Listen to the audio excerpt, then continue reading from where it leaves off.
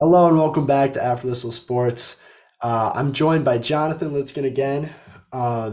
For I think this is it's our first because we missed last week. This is our first game day preview, weekly recaps. Again, we'll probably still, at least me and Jack will probably still go more in depth with our conference overviews because we are a little bit behind on that too. But I'm excited to have you on and thanks for finding the time we can do this before the Yeah, game. thanks for having me again, Dylan.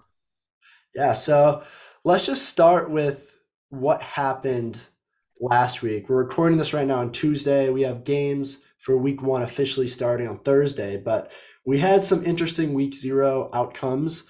Probably the most interesting, and I know that we have some Husker fans that listen to this. So unfortunately, we do have to spend some time talking about Scott Frost's um, I'm not going to say blunder because I mean this is to be expected at this point from him, but Nebraska losing to Northwestern in Ireland in pretty terrible fashion, questionable decisions, really poor second half play. Oh, John, what is the preferred outcome, I guess, for the rest of the season, or like the outlook Well, for Scott Frost in Nebraska?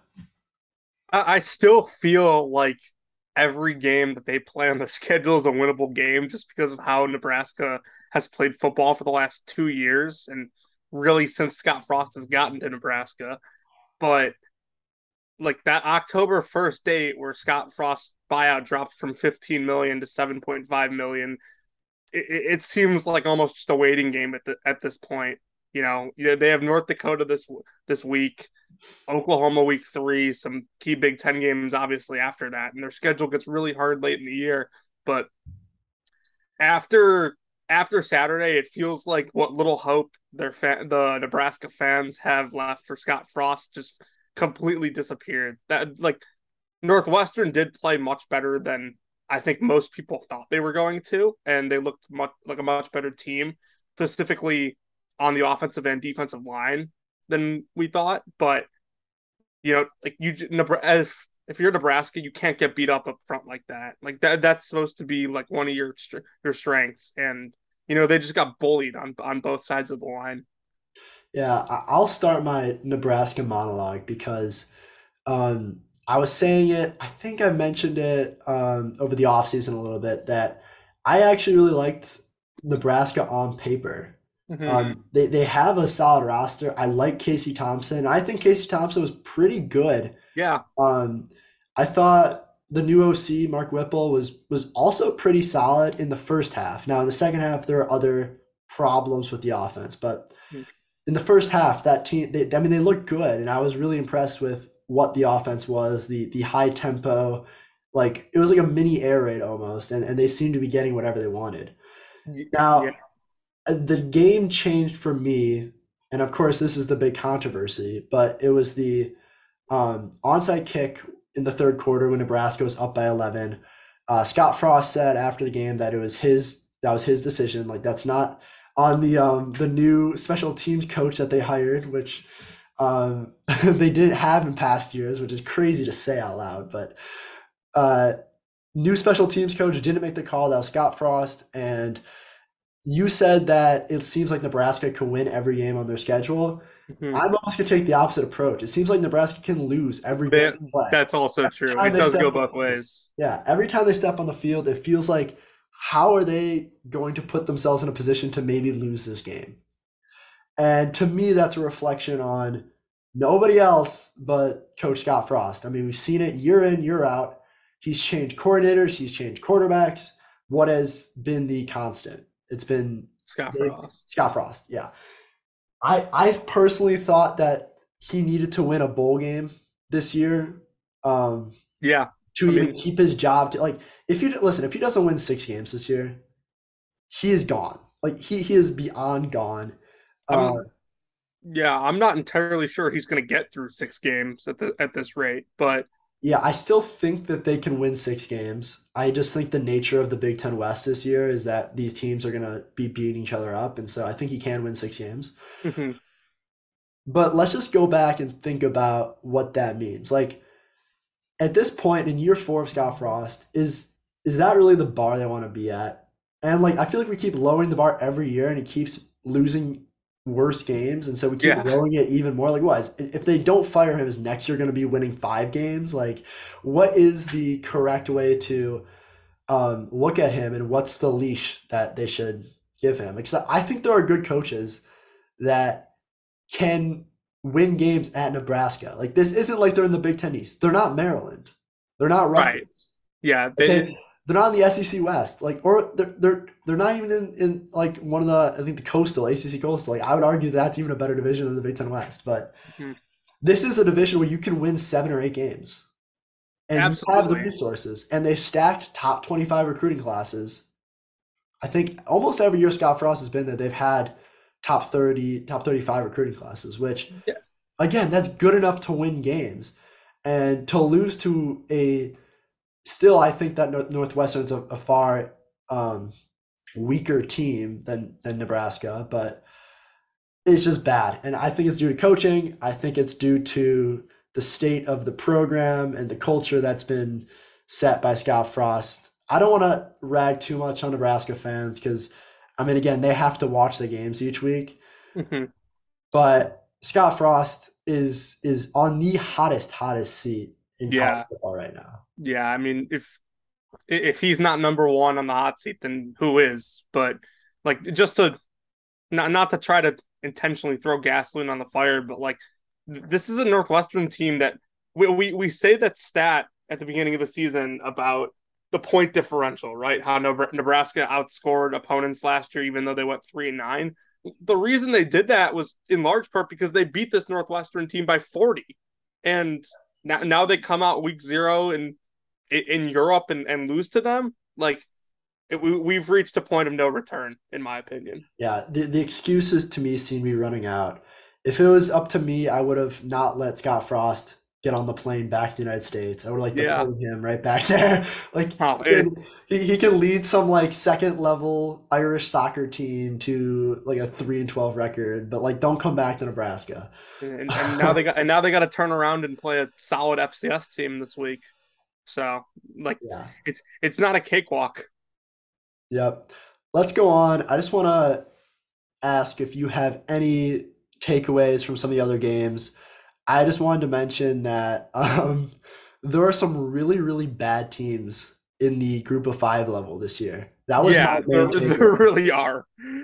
And so I was following all the games throughout the day just because like it's week zero and like it's the first week of college football. I was excited. So one game I actually watched pretty extensively because I bet on it was Illinois Wyoming. And I actually like Wyoming, don't get me wrong, is a really bad team, but Illinois fans can't take for granted what they did. They looked pretty good. And I know Isaiah Williams got hurt, was just cramping. He avoided a major injury there, but it looks like Illinois is probably going to be able to run the ball at least a little, and their pass defense should probably keep them in some games against better teams. So Yeah, I agree. I really liked Illinois. One of the more like technical aspects that I noticed when I was watching this game is how well the blocking was from every position. Like tight ends were great, offensive line was really good, but the wide receivers did a great job of setting the edge and being able to match the physicality on the perimeter, which was something that like I was expecting to see a little bit more last year from this team. That's like the classic Brett Bielema style is like he yeah, wants physicality at every position. So I was surprised to see like I'm not surprised. I was pleasantly surprised to see how well they played up front. Wyoming is terrible. they're a really bad team. I think their quarterback went what like 5 for 20 in the first half or something. Yeah, they had like 60 passing yards or something horrendous like that. Yeah, But no, they're terrible. yeah, the one thing that I noticed this weekend, and it wasn't just Wyoming. It was the fact that Utah State was let UConn hang around, and it was Nevada letting New Mexico State hang around. The Mountain West, the gap between the top four teams in that conference and the rest of the conference is going to be large. Like you're going to see Fresno State, Air Force, San Diego State, San yeah. Diego State, and Boise State win some games by like 40 in that league. Oh yeah, Nevada. I'm sorry, but like that was once a respectable football location. Mhm. They were really, really bad. I'll just leave it at that. They were Yeah, terrible. that was Um, not good. One last thing I wanted to touch on because I thought this was really funny, but Vanderbilt Mhm. absolutely demolished Hawaii on the Big Island. They won, I think, 63-10. Yeah, Just a alert here: Hawaii plays Michigan. I yeah, in think 2 weeks. week It'll, two. it'll be They JJ McCarthy's game. Michigan might hit triple digits. Um, Yeah, no, for real.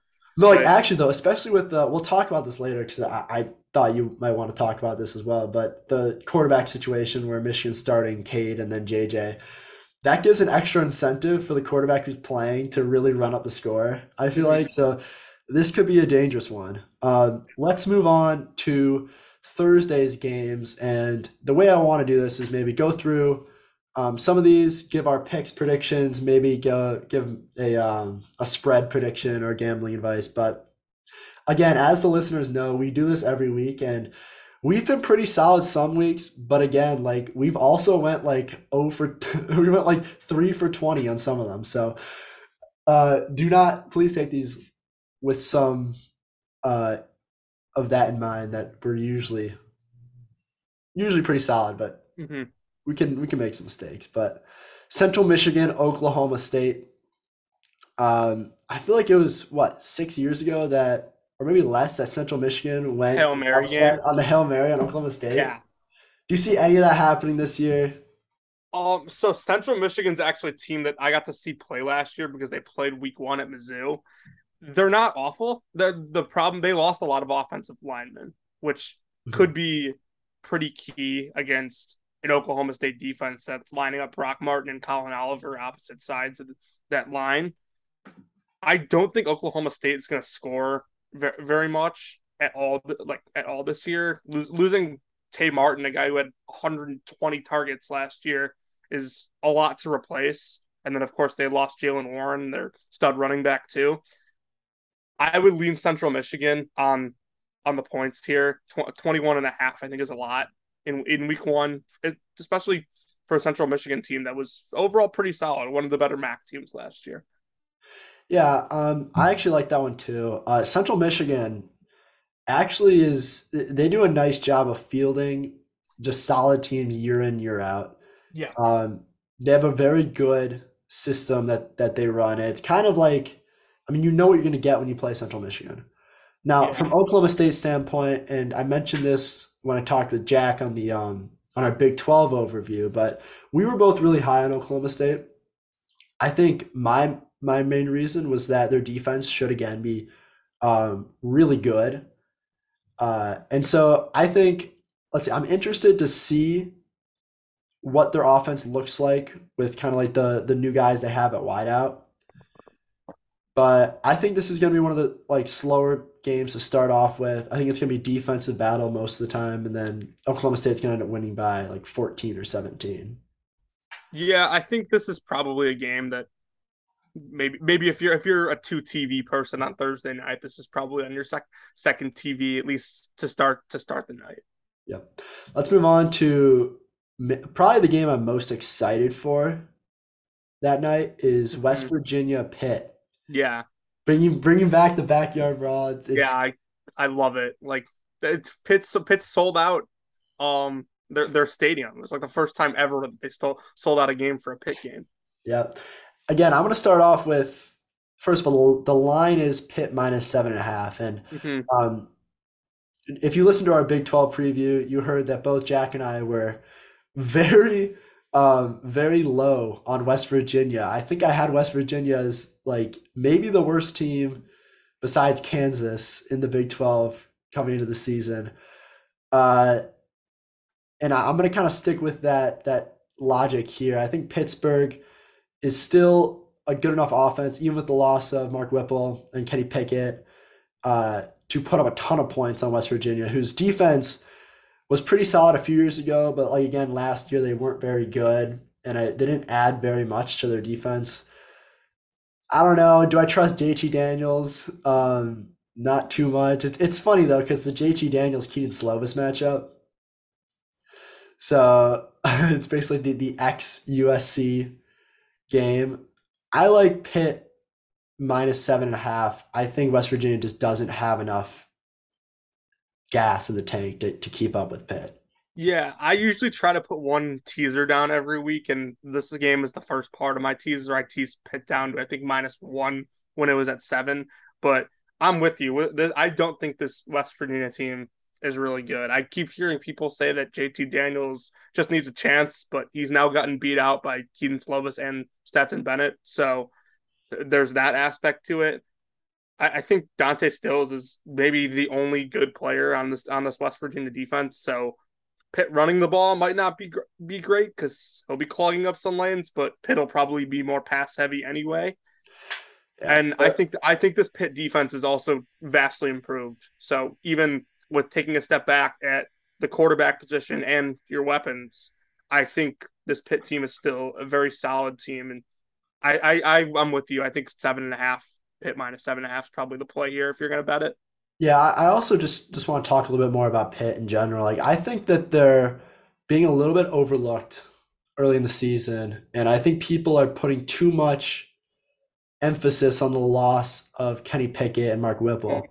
This Yeah. team is still really, really talented. Like people don't understand that. Basically, they thought like last year, oh, that was just like the Kenny Pickett magic. That was a one-off year in a bad ACC. But Pitt really did a nice job of recruiting solid guys and then developing that talent. Pat Narduzzi's done one of the better jobs in the ACC in terms of turning a program into what it is right now. Mm-hmm. You mentioned it, but the defense is really old. A ton of redshirt seniors and a ton of guys who had playing time from last year. So it should be a really, really solid unit. And then Keaton Slovis, I'm personally a pretty big Keaton Slovis fan. I thought that he wasn't given the right opportunity in USC, and I think he can in like the right team, which I think Pitt has in terms of weapons around him. I think he could have a really solid season. He also is now leaving playing for Clay Helton and instead playing for Pat Narduzzi. And Pat Narduzzi has actually a pretty good record of quarterbacks now with Nathan Peterman, Kenny Pickett, whereas Clay Helton's quarterback just continuously got worse throughout their tenure playing under him. Let's go to one last game on the Thursday night slate. We have Penn State at Purdue. Penn State is opening at a 3.5 road favorite. Mhm. What do you like? I'm on Penn State in this. This is one I actually bet, and I get that Purdue's probably the trendy upset pick here, but the way I've been describing it to people is that there are 22 players that play on a football field between offense and defense, obviously, like at one time. And Penn State is better at 21 of those positions, which with the one being the quarterback. Like, could Aiden O'Connell win this game for Purdue? Absolutely. But I think Penn State's a team that's getting really overlooked at the start of the year. I think they're a solid 9-3, 8-4 team with a hard schedule. And I think they're going to have a top 10 defense in not just in the country, honestly. Yeah, I think it's time to reflect on who Aiden O'Connell is as a quarterback. Because I think what happened was Mm-hmm.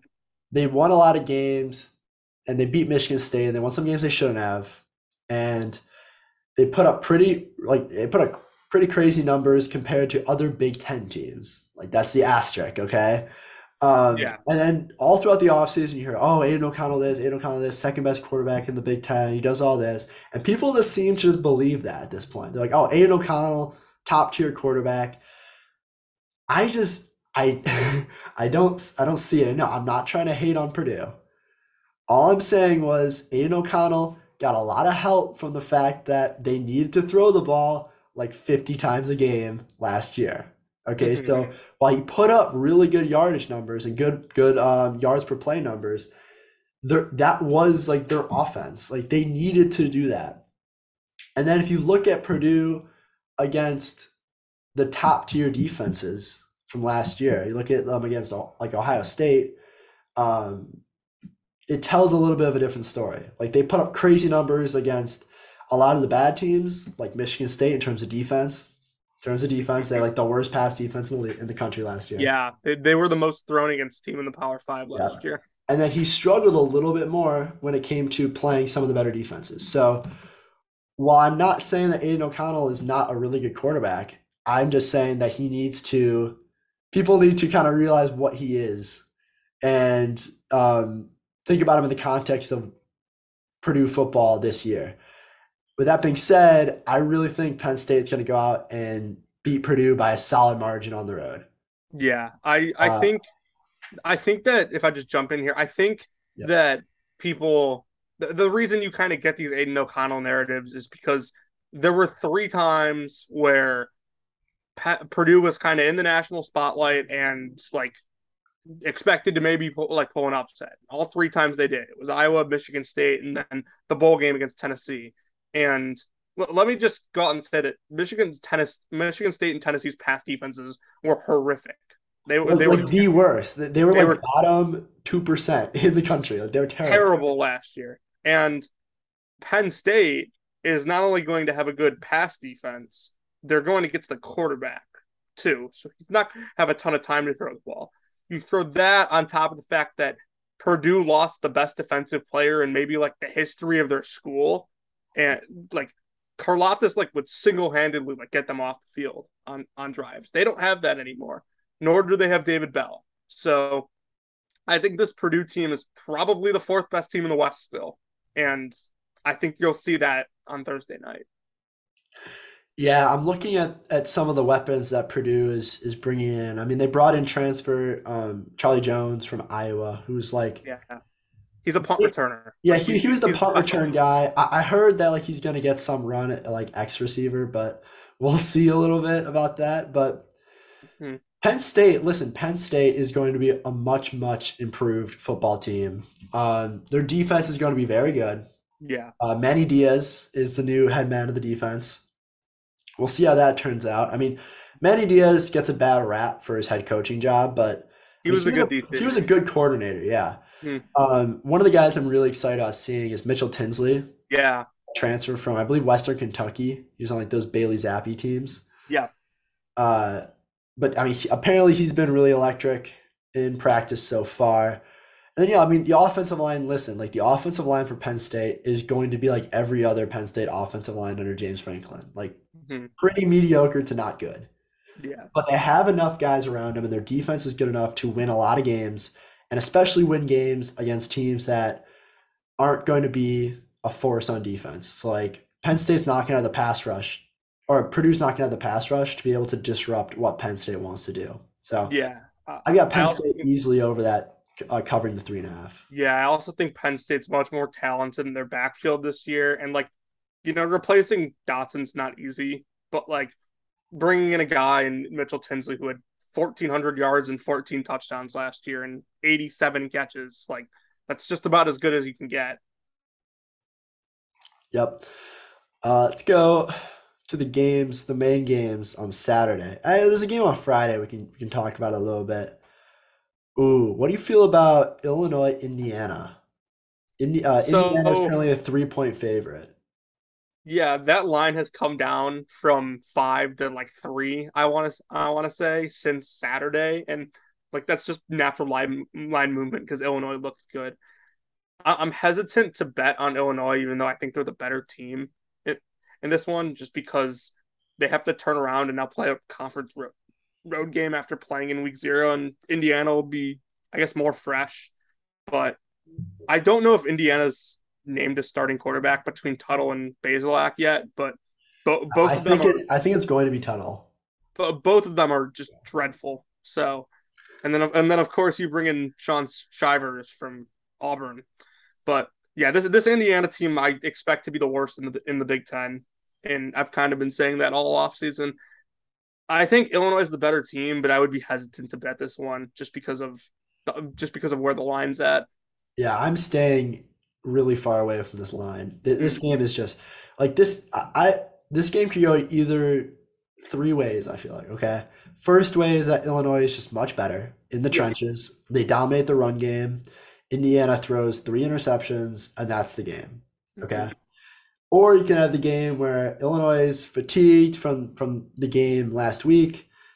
Indiana's better than we expect, and it ends up being a really close game. and Indiana maybe ends up winning at the end. Some craziness happens. Or, which I think is the most likely scenario, is that both Illinois and Indiana look really, really bad. And this game ends up 21-17, and I don't even care who wins. It'll be one or the other. But I feel like that's the most likely scenario. Yeah, I'm with you there. All right, let's move on to some of the more interesting matchups on Saturday. Let's start a little bit smaller with um, some of the. Let's do this. Let's do Rutgers Boston College. A little bit of an interesting East Coast matchup. Boston College favored by 7 points. This is an interesting one for me because the whole thing with Boston College this offseason is that Phil Jurkovic's finally healthy. And of course, they bring back Zay Flowers too.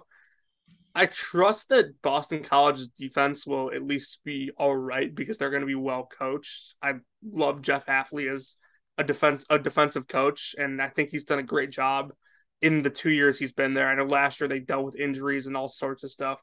My concern with Boston College is they lost a lot of good pieces on the offensive line, and whether or not Rutgers can actually expose that. I think Boston College just has better players at this point, and I think I would take them, but I'd stay away from the 7 points. I feel comfortable about potentially teasing that down to one or a pick 'em. Yeah. I actually kind of like Rutgers um, in with the +7. Like I think that they did a fairly solid job last year. Kind of again, they lost a lot of games. They went 5-8. Mm-hmm. But like they weren't losing how Rutgers normally loses. So that's a success for last season. Yeah. And then I thought they got a lot better this year. Their defense was actually pretty good last year in the Big Ten, and they return a lot of those guys. Um, Defensive line is going to be pretty solid, kind of like what we saw last year. Their secondary is going to be all seniors or redshirt seniors, basically. So I trust their defense. Now, the offense, they brought in a lot of guys. They brought in a bunch of transfers. They lost their left tackle who went to UCLA, but they brought in Willie Tyler, who where did he go? Where did Willie Tyler go? He went to I'm blanking on it too. Louisiana Monroe, I believe. Right. He's been a few places, dude. He's been to yeah, He was at Texas. he was at Texas. Yeah, he's been a few places, but he should be pretty solid. Their whole offensive line is going to be a little bit of a mystery. Mm-hmm. A lot of new A lot guys. of transfers there. Yeah, but they have Aaron Cruikshank back, who Mm-hmm. is just a good gadget weapon guy. Yeah. Um, Is probably going to be better utilized at Rutgers than he was at Wisconsin. yeah, they bring in Sean Ryan, transfer from West Virginia. I mean, again, like they just needed guys, like they needed Big Ten caliber players. Yeah. Um, And then Taj Harris from Syracuse, I yeah, believe. and Taj Harris was pretty good Yeah.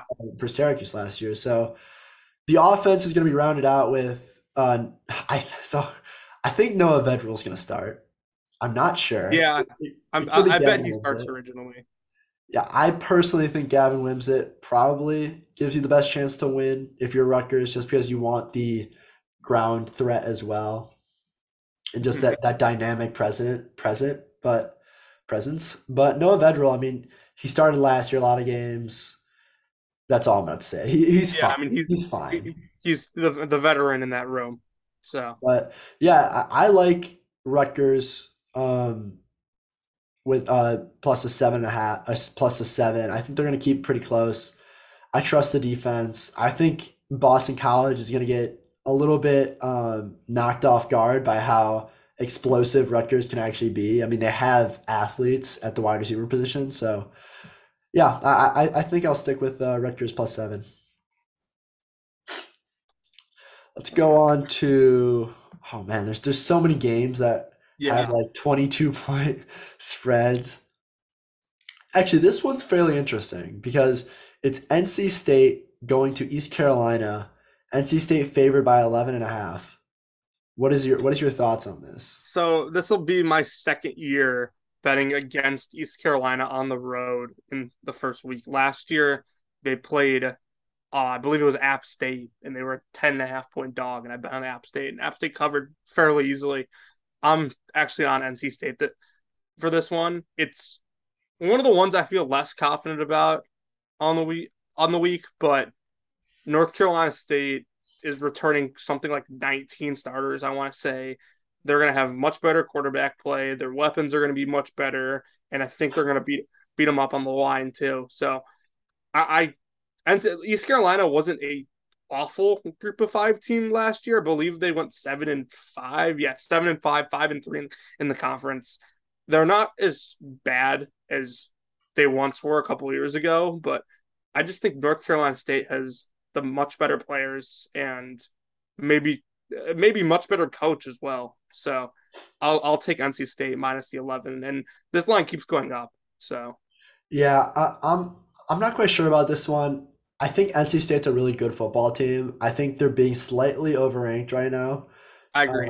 based on what the landscape of the ACC was last year. But this to me has a little bit of a feeling of like almost like that early season letdown game for some of these teams that ended last season on a really high note. Mm-hmm. And to me, it seems like what Iowa State was last year, right?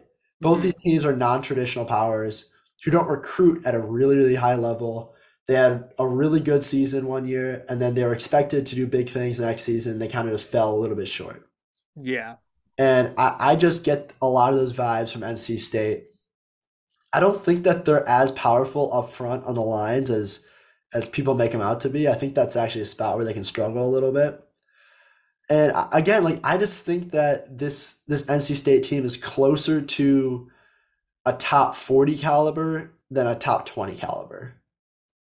I have them right around top 20. I think there's this myth going on right now that they're like a playoff contender, which I don't believe one bit. They went 9-3 last year. They went 6-2 in the league. And by the way, that was 6-2 in the conference with beating Clemson. So they're Yeah. not going to beat Clemson again.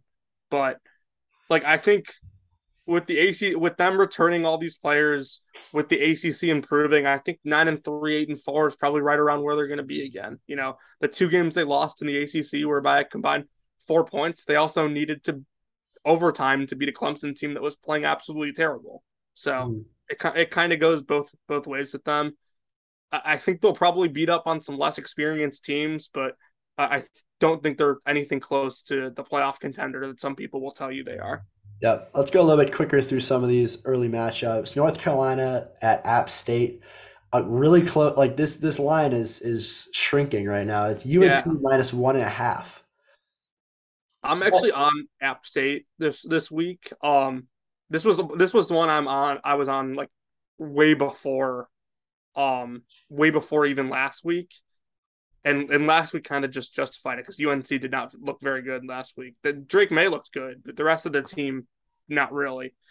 I just think App State is just going to come out and be more prepared. They get the game at home, and I think if what Florida A&M was doing against UNC last week, I struggle to see how App State's not going to do that. Plus, they start App State starting Chase Bryce at quarterback, who has kind of been a couple different spots now, but he once was at Clemson, so he's actually fairly talented. I think this is a good spot for App State. Yeah, I mean, I watched a lot of the North Carolina game earlier this week, and while Hmm. I liked what Drake May did, I was really scared on what I saw in terms of like what they did defensively. Like I thought that they were just way too soft Hmm. on the defensive side of the ball. And App State, for those who really follow college football and have watched a lot of App State football, they are like the opposite of a soft team. Like Yeah, they will run the ball as long as it takes to score. And I think that poses a real threat to UNC. I was really like impressed with Amarian Hampton, the freshman running back who UNC went out there. yeah, He was actually really good. Same with Josh Downs, but again, they have the skill position guys, they have the speed advantage, but I don't think they have the physicality that App State's going to bring. So yeah. I agree with you. I like App State. Skill position guys have really never been the problem ever since Mac Brown got to UNC. But this is an App State team that like they're not going to shy away from beating you up on the line. They almost won at Miami last year. It was a 25-23 game. They beat Coastal Carolina, who has very Yep. good line play. Yep. So this is gonna be a tough one for UNC. I actually I do think App State's gonna win this. Now, if we're right and App State wins this, what does this mean for North Carolina and Mac Brown? If I'm being perfectly honest, I think Mac Brown is this could be his last year anyway. Like Yeah, regardless, he seemed like he was heading that way. like you got through the Sam Howell era. You had a couple really good recruiting classes. It didn't end up working out. Like this, like this could be it for him. He's really old. It seems like his time may be up. Yep. Let's go to, oh, actually, before we go into the bigger matchups, there's one matchup that I want to emphasize that I don't think people are talking about. Arizona going to San Diego State. San Diego Yeah. State is minus 6 points. I'll Hmm. start with this one because, again, we talked about this on the last After Whistle Pac-12 overview, but I am really big on Arizona this year. I think that they are completely being written off as one of the classic Arizona teams of the past, where they're one of the worst teams in the Power Five level. But don't let that fool you. Arizona has a talented roster this year. I think that Arizona is going to come out looking really good, and San Diego State again is one of those teams that they had a really good season last year, but they also lost a lot of players. The Hmm. team was filled with a lot of fifth year, COVID year guys who really made them so hard to beat at the Group of Five level. And then when you look at Arizona, it's kind of the opposite. Like Arizona, a lot of their key contributors are younger players from Really. those solid Jetfish recruiting classes that he's had recently. And listen, I'm excited to see Jaden Delora play. I think he should start, right? He's definitely going to start. Yeah. Yeah. He is. Um, I'm super excited for this team. I think that they're going to win, and I think everyone's going to be talking about it the next day of like what can Arizona be in the Pac-12. Yeah. This is one I'm not specifically betting on, but I do think that people are really underrating Arizona. They're a team that, they kind of got written off last year because they were by far the worst team in the Pac-12. They're not going to be the worst team in the Pac-12 this year. In fact, I'd be pretty surprised if they were worse than Colorado. They will be better than Colorado. By the way, their win total is at 3 wins. Okay, they can go over 3 wins. Yeah, I think that they should have a pretty solid passing attack. Jaden Delors, a guy that threw for just under 3,000 yards last year, 23 touchdowns, 9 interceptions. And, they have a solid receiving group too that's led by Jacob Cowing, who's maybe the most underrated receiver in the country. So this is a group that, they're going to be playing transfers, they're going to be playing freshmen, but I also think they're going to be probably better than people will give them credit. Yep. Okay, let's go to the big boys. I want to spend a little bit more time on these games. Let's start with what I think is one of the more interesting matchups of Week One. We have Florida against Utah. What are your initial thoughts? So the 3 point spread is weird because like the way last season ended, like Florida and losing their bowl game to UCF, just having a dreadful year all around, and Utah closing the season by blowing out Oregon twice and then going wire to wire with Ohio State with like running backs playing in the secondary for them. I think that I my pick is Florida. I'm picking Florida to win this game, but if Utah does win this game, which is probably the more likely outcome, it's going to be because they have one of the most veteran coaching staffs in the country, and they're better up front on both sides of the ball, and they're way more prepared. So I think that if Florida wins this game, it's going to be because their offensive line plays really well and they run the ball well, and then Anthony Richardson makes some good plays in key spots. Yeah, I'm not ready to believe fully in Florida yet. I like what Billy Napier has done. Again, like Dan Mullen did a really nice job, but Yeah, there were some flaws within the program as a whole that I think are going to come out a little bit this year. They were not recruiting at an elite level for the last few classes. Billy No. Napier hopes to change that, but Mhm. I think Which Utah's, yeah, that's but exactly why Mullen got fired. It had nothing to do with on-field results. oh, it was 100% why he got fired. I mean, he didn't like to recruit, and that's Yeah. reflected in the team they have this year. Yeah, I mean, it's also I don't know if you remember the kind of like back and forth exchange in press conferences that him and Kirby Smart had Yeah. last year, which was just like a really bad look Oh for Mullen. yeah. I thought he was a fantastic on-field coach, but you know, being at Florida, playing the competition you do in the SEC, like you need to be able to recruit, and that's also why Brian Harson's probably going to get fired this year. Yep. I mean, I think Utah. I know I've hyped up Utah so much this year.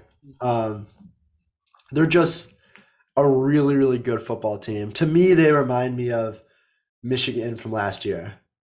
Yeah, Um, a team that is just going to like. And listen, I don't like saying this because it shouldn't be true, but Utah has a better team than Florida. Like they're going in on the road with the better roster. Like they mm-hmm. have better players than Florida right Yeah, now. they do. And so in that case, you say, okay, Utah's got the guys. Now, what about the coaching? And however good Billy Napier is, he's not going to be as good as Cal Whittingham That's and his very staff. true. And so again, it's hard to go play in the swamp, but Utah is that the team is made for games like this, tough games on the road. That they're just going to be better than you at everything. They're going to be better on special teams. They're going to be better up front, and they're just going to like win the game the way they're going to win the game. And You I hate saying this because like this like almost like shouldn't be the case, but this like Utah can probably slip up in conference and still make the playoff at 12-1 as a conference champion. They can't lose this game oh no, no, because no. Listen, if you're Utah and you want to make the next step, you can't lose this. 'Cause this is a if chance to go on the road, beat an SEC team, mhm, and basically show that like you mean business. And I yeah, think they can do that. and like if they do lose this game, like you're only in, let's say they lose the game and run the table, which like is probably unlikely considering only one team ever has went 10-0 in conference play in a single season.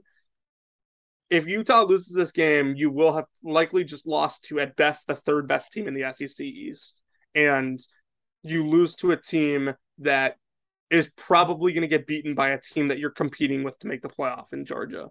Yeah. So this is a must win. Yep. Let's move on to another matchup. Let's go to Cincinnati, Arkansas, Here we go. in Fayetteville, Arkansas -6. I'll start this one off by saying Cincinnati has you guys fooled. You are being like there's I don't Mm-hmm. know what it is, but someone's out there that's pushing the Cincinnati still elite narrative, and I'm here to say no. Okay. Like they um, might go 9-3 and win American games, but like you look up and down the Arkansas roster and you look up and down the Cincinnati roster, and I took Arkansas in a teaser because I got them down from 6 to a pick 'em, but they're the second half of my pit Arkansas teaser, and but like this could be ugly. Arkansas is a really tough place to play at, and it's going to be rocking on Saturday for a team that, quite frankly, is probably going to be figuring some things out on the fly because Arkansas's offensive line is really good, and they're going to get beat up front. And frankly, Cincinnati doesn't have the secondary that they did last year. So like I know that Arkansas lost Traylon Burks, but Jaden Hazelwood, Matt Landers, Warren Thompson, Keatron Jackson's not even starting for this team. Like their weapons might be deeper than they were last year. yeah, and also from the Cincinnati side, they just lost. Like they lost everyone. Mm-hmm. They lost linemen. They lost wide receivers. They lost running back. They lost Jerome Ford, Desmond Ritter, half their secondary. Um, like I hate to say it, but there's almost no one else on this team. Like Yeah, these are no, all guys who were too deep last year. they're gonna have to be doing some real soul searching after Saturday. Listen, dude, if Cincinnati ends up beating Arkansas this week, I am ready for all the hot takes about Luke Fickell going to wherever job he wants. He Yeah, deserves I it, okay? I am too. But But yeah, I Arkansas by 2 touchdowns. yeah, this one could get ugly. Yep. Let's go to let's go to Oregon at Georgia. Georgia is a huge favorite, 17 points. Yeah. What's So I feel like I've seen different things on here. I feel like people have really liked the under, or people have really liked Oregon, and people have really liked Georgia and the points. so I've heard the things about the under too. I think I'm gonna end up betting Georgia minus 17, and for one reason.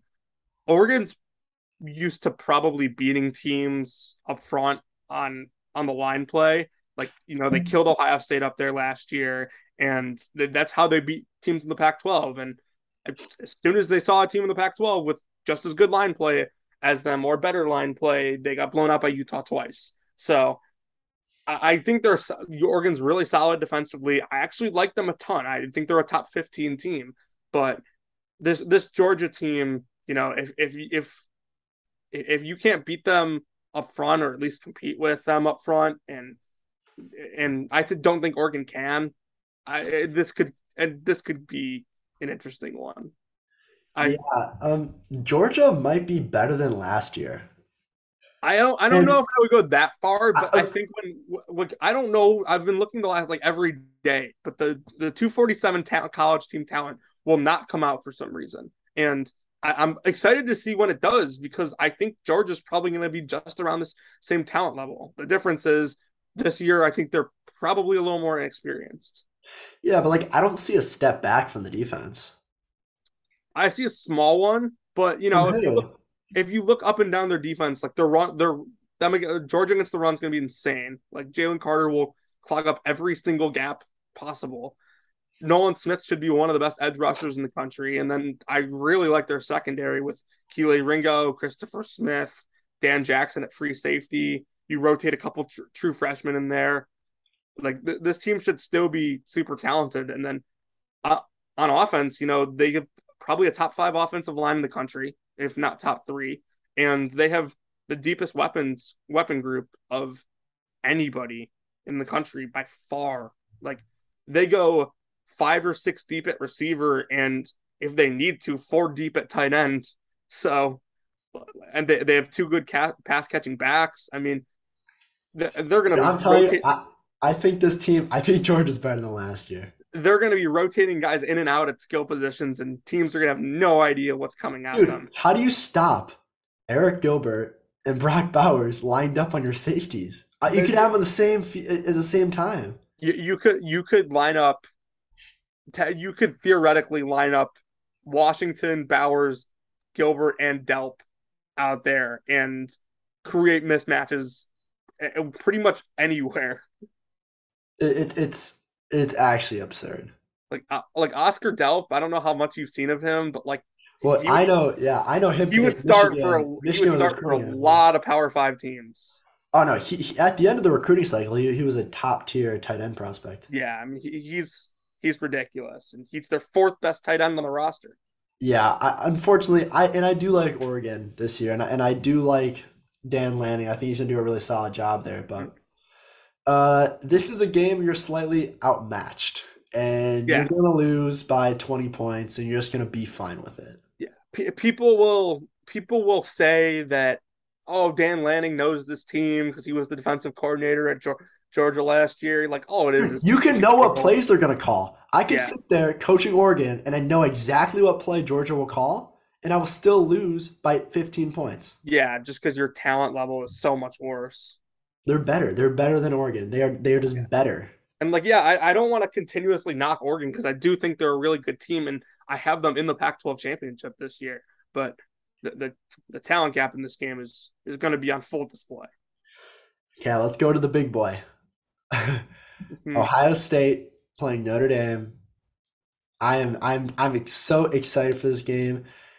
And I was thinking the other day, so I was trying to say like, okay, from a fan perspective, as a Michigan fan, like who do I want to win this game? Mhm. And I couldn't find an answer because like if Ohio State wins, right, then it's like okay, like Ohio State is they don't have the excuse from last year that it was just a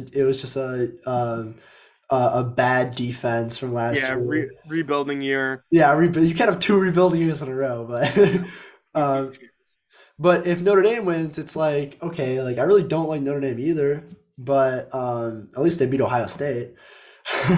That was just my little thought process, but I'm so excited for this game. I think Ohio State, I don't think it's going to be very close, but I think the first half is going to say a lot about the direction these two programs are in. Yeah. So just like thinking this over, so Ohio State obviously like they bring in like they have a bunch of new starters on defense, which I think alone should make them just better. And they have all these shiny toys, but I think their probably best addition in the offseason was their defensive coordinator, Jim Knowles, who they brought in from Oklahoma State. However, if you expect that this Ohio State defense is just going to play to the caliber that Oklahoma State was playing at last year on defense, you're probably going to be wrong because when you bring in these high profile coordinators who, like, granted, are really good coaches, it takes a while to adjust to the new system. You are a Michigan fan. You saw this a couple years ago with Josh Gaddis. So if you think this Ohio State defense is just going to be one of the top 5 defenses in the country right away, like I don't think you're correct on that.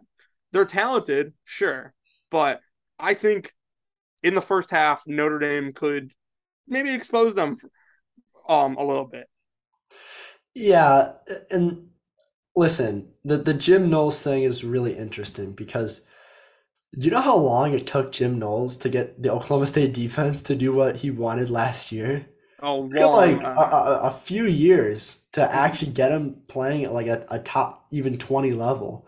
Yeah, a few And last years year, and newer players. yeah, and I don't. Jim Knowles' defense is a special type because it's an ultra aggressive, like 5 defensive back system. So you already run into some problems if you don't have the personnel. If you don't have defensive backs who are going to be able to fly in the run game and eat up blocks and also make tackles in the backfield, then you're going to have a problem because you're going to get run all over. Yeah, And I think Ohio State's pretty deep on the defensive line. Those last couple recruiting classes have shown that. I expect CJ Hicks, the freshman linebacker, to play a lot actually, because some of these guys on defense just like were not that good last year. So yeah, their I expect linebacker yeah, play was pretty terrible last year. yeah, I and think that will be a lot better. I know that Steel Chambers was kind of new to the position last year because he moved positions, and then Tommy Eichenberg as well. But yeah, that linebacker play needs to be fixed fast. And when you bring in the number one linebacker in the country, that probably will help the cause. Yeah, and I don't know if push back on me if you disagree, but I actually don't think that Ohio State's secondary is up to the caliber that they usually have either. Like I think last year and this year, I mean they have Denzel Burke who was really good a few Yeah. years ago, but Mm-hmm. like I mean Ronnie Hickman's a really talented player, but like we saw him last year against Oregon and Michigan, like he was I mean he was getting moved around, like he just wasn't playing up to that caliber that we normally see from Ohio State. Yeah, I think Denzel Burke is a really good player, and granted, still young. I think Hickman's all right. Haven't been too impressed by Josh Proctor the last couple years, and then Cam Brown, I think, is just okay. Like, I think one of the problems with this defense is, or at least the secondary, I should say, is like in 2019 when their secondary was maybe the best in the country. They were just so deep, like they rotated guys in and out. Your 3 corners were Okuda, Arnett. You were playing Sean Wayne in the slot. So I don't think this Ohio State defense is quite as deep in the secondary as it would like to be. And I think there are going to be some games where maybe not in the regular season, but when you get into the playoff and you're playing a team like Georgia or a team like Alabama, and those guys are spreading out 4, 5 wide, and you can't line up against that. I think that's where they probably get exposed. Yeah. And then just to go Ohio State from the offensive perspective, I don't think they're going to take a step back at all. No, I think they're going to be unbelievable. They're going to be really good. The one weakness that they had last year was just taking sacks and pressure, and Mhm. that could still be an issue. Even though Paris Johnson and Dewan Jones get really high draft grades, they still struggled at times last year. So we'll Yeah, see I if mean that's been improved. this has the potential to be maybe the best Ohio State offensive line in years, but Mm, we'll see. It's all on paper right now, but even then, they're so yeah, deep at receiver, and they're going to score a ton of points. yeah. No, they're going to be really good. And now talking about Notre Dame side, I kind of went back and forth on Notre Dame Mhm. because I think that they have a good team, but there's something missing when I rewatched a lot of their games last year. And I Yeah, know like I get different coaching staff. I focused on the Notre Dame Oklahoma State game because that was Notre Dame Marcus Freeman against Jim Knowles, right? yeah. Hmm. And what I saw didn't didn't give me hope for what this game could be Hmm. because Notre Dame was not running the ball like Notre Dame usually does. And Notre Dame was relying really, really heavily on Matthew Meyer, who's again he's back and he's going to be probably second best tight end in the country. He's going to be Yeah, incredible. But beyond that, um, I was really whelmed by the wide receiver talent they had. They bring back Lorenzo Styles, who should be solid.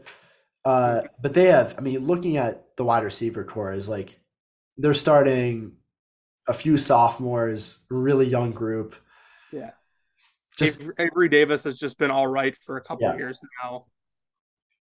yeah, So, and Jarrett Patterson, I believe, got injured earlier mhm. in the camp. So like he's one of the best offensive linemen, interior offensive linemen in the country. And Yeah, I then, mean, if Notre Dame stays in this game, it's going to be because their offensive line's playing really well and they're moving the ball on the ground. But even then, like I don't think Chris Tyree is as good as a couple of the past running backs that Notre Dame's had.